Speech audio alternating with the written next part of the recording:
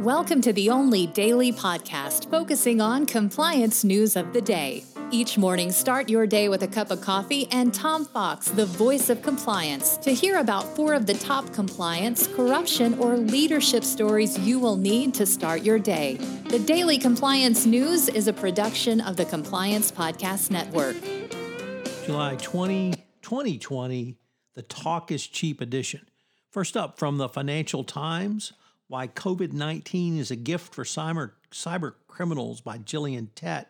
She points out that cybercrime levels have multiplied at a 6,000% increase in the COVID-related spam cases.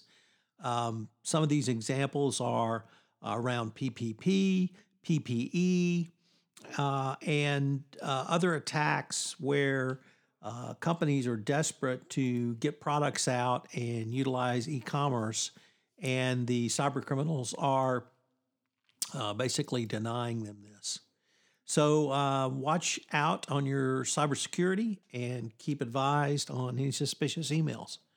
Next up in our lead story, Talk is Cheap, from the Wall Street Journal, your company says diversity is a high priority. Now what? Calling for change is the easy part, but what are some of the concrete steps that you can take? And I found this an excellent article.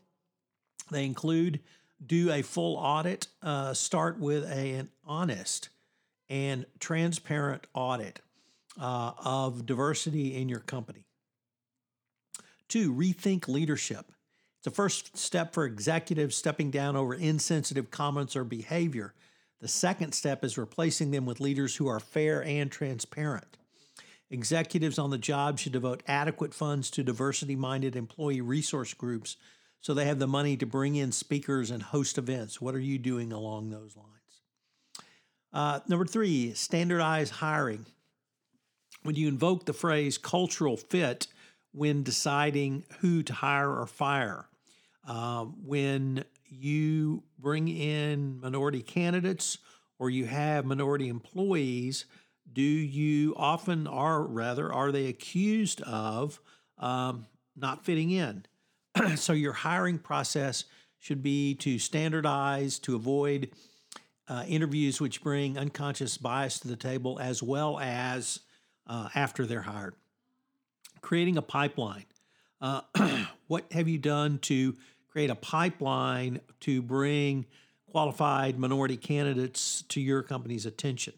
So that's one more thing. And finally, be an advocate.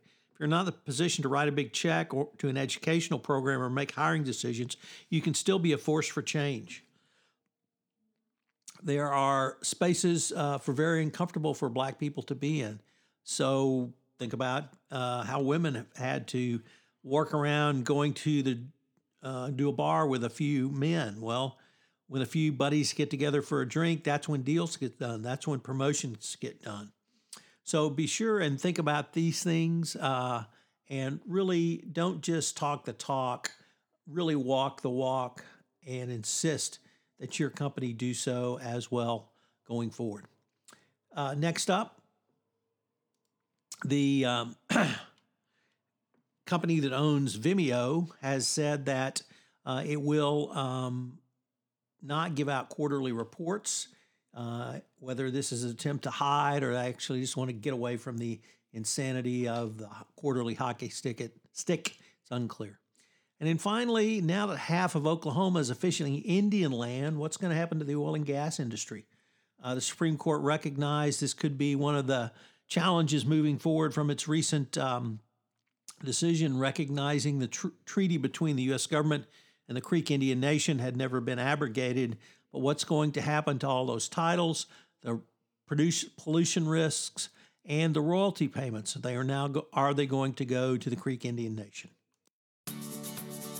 Thanks for listening to this episode of the Daily Compliance News, which is a production of the Compliance Podcast Network and a proud member of C-Suite Radio.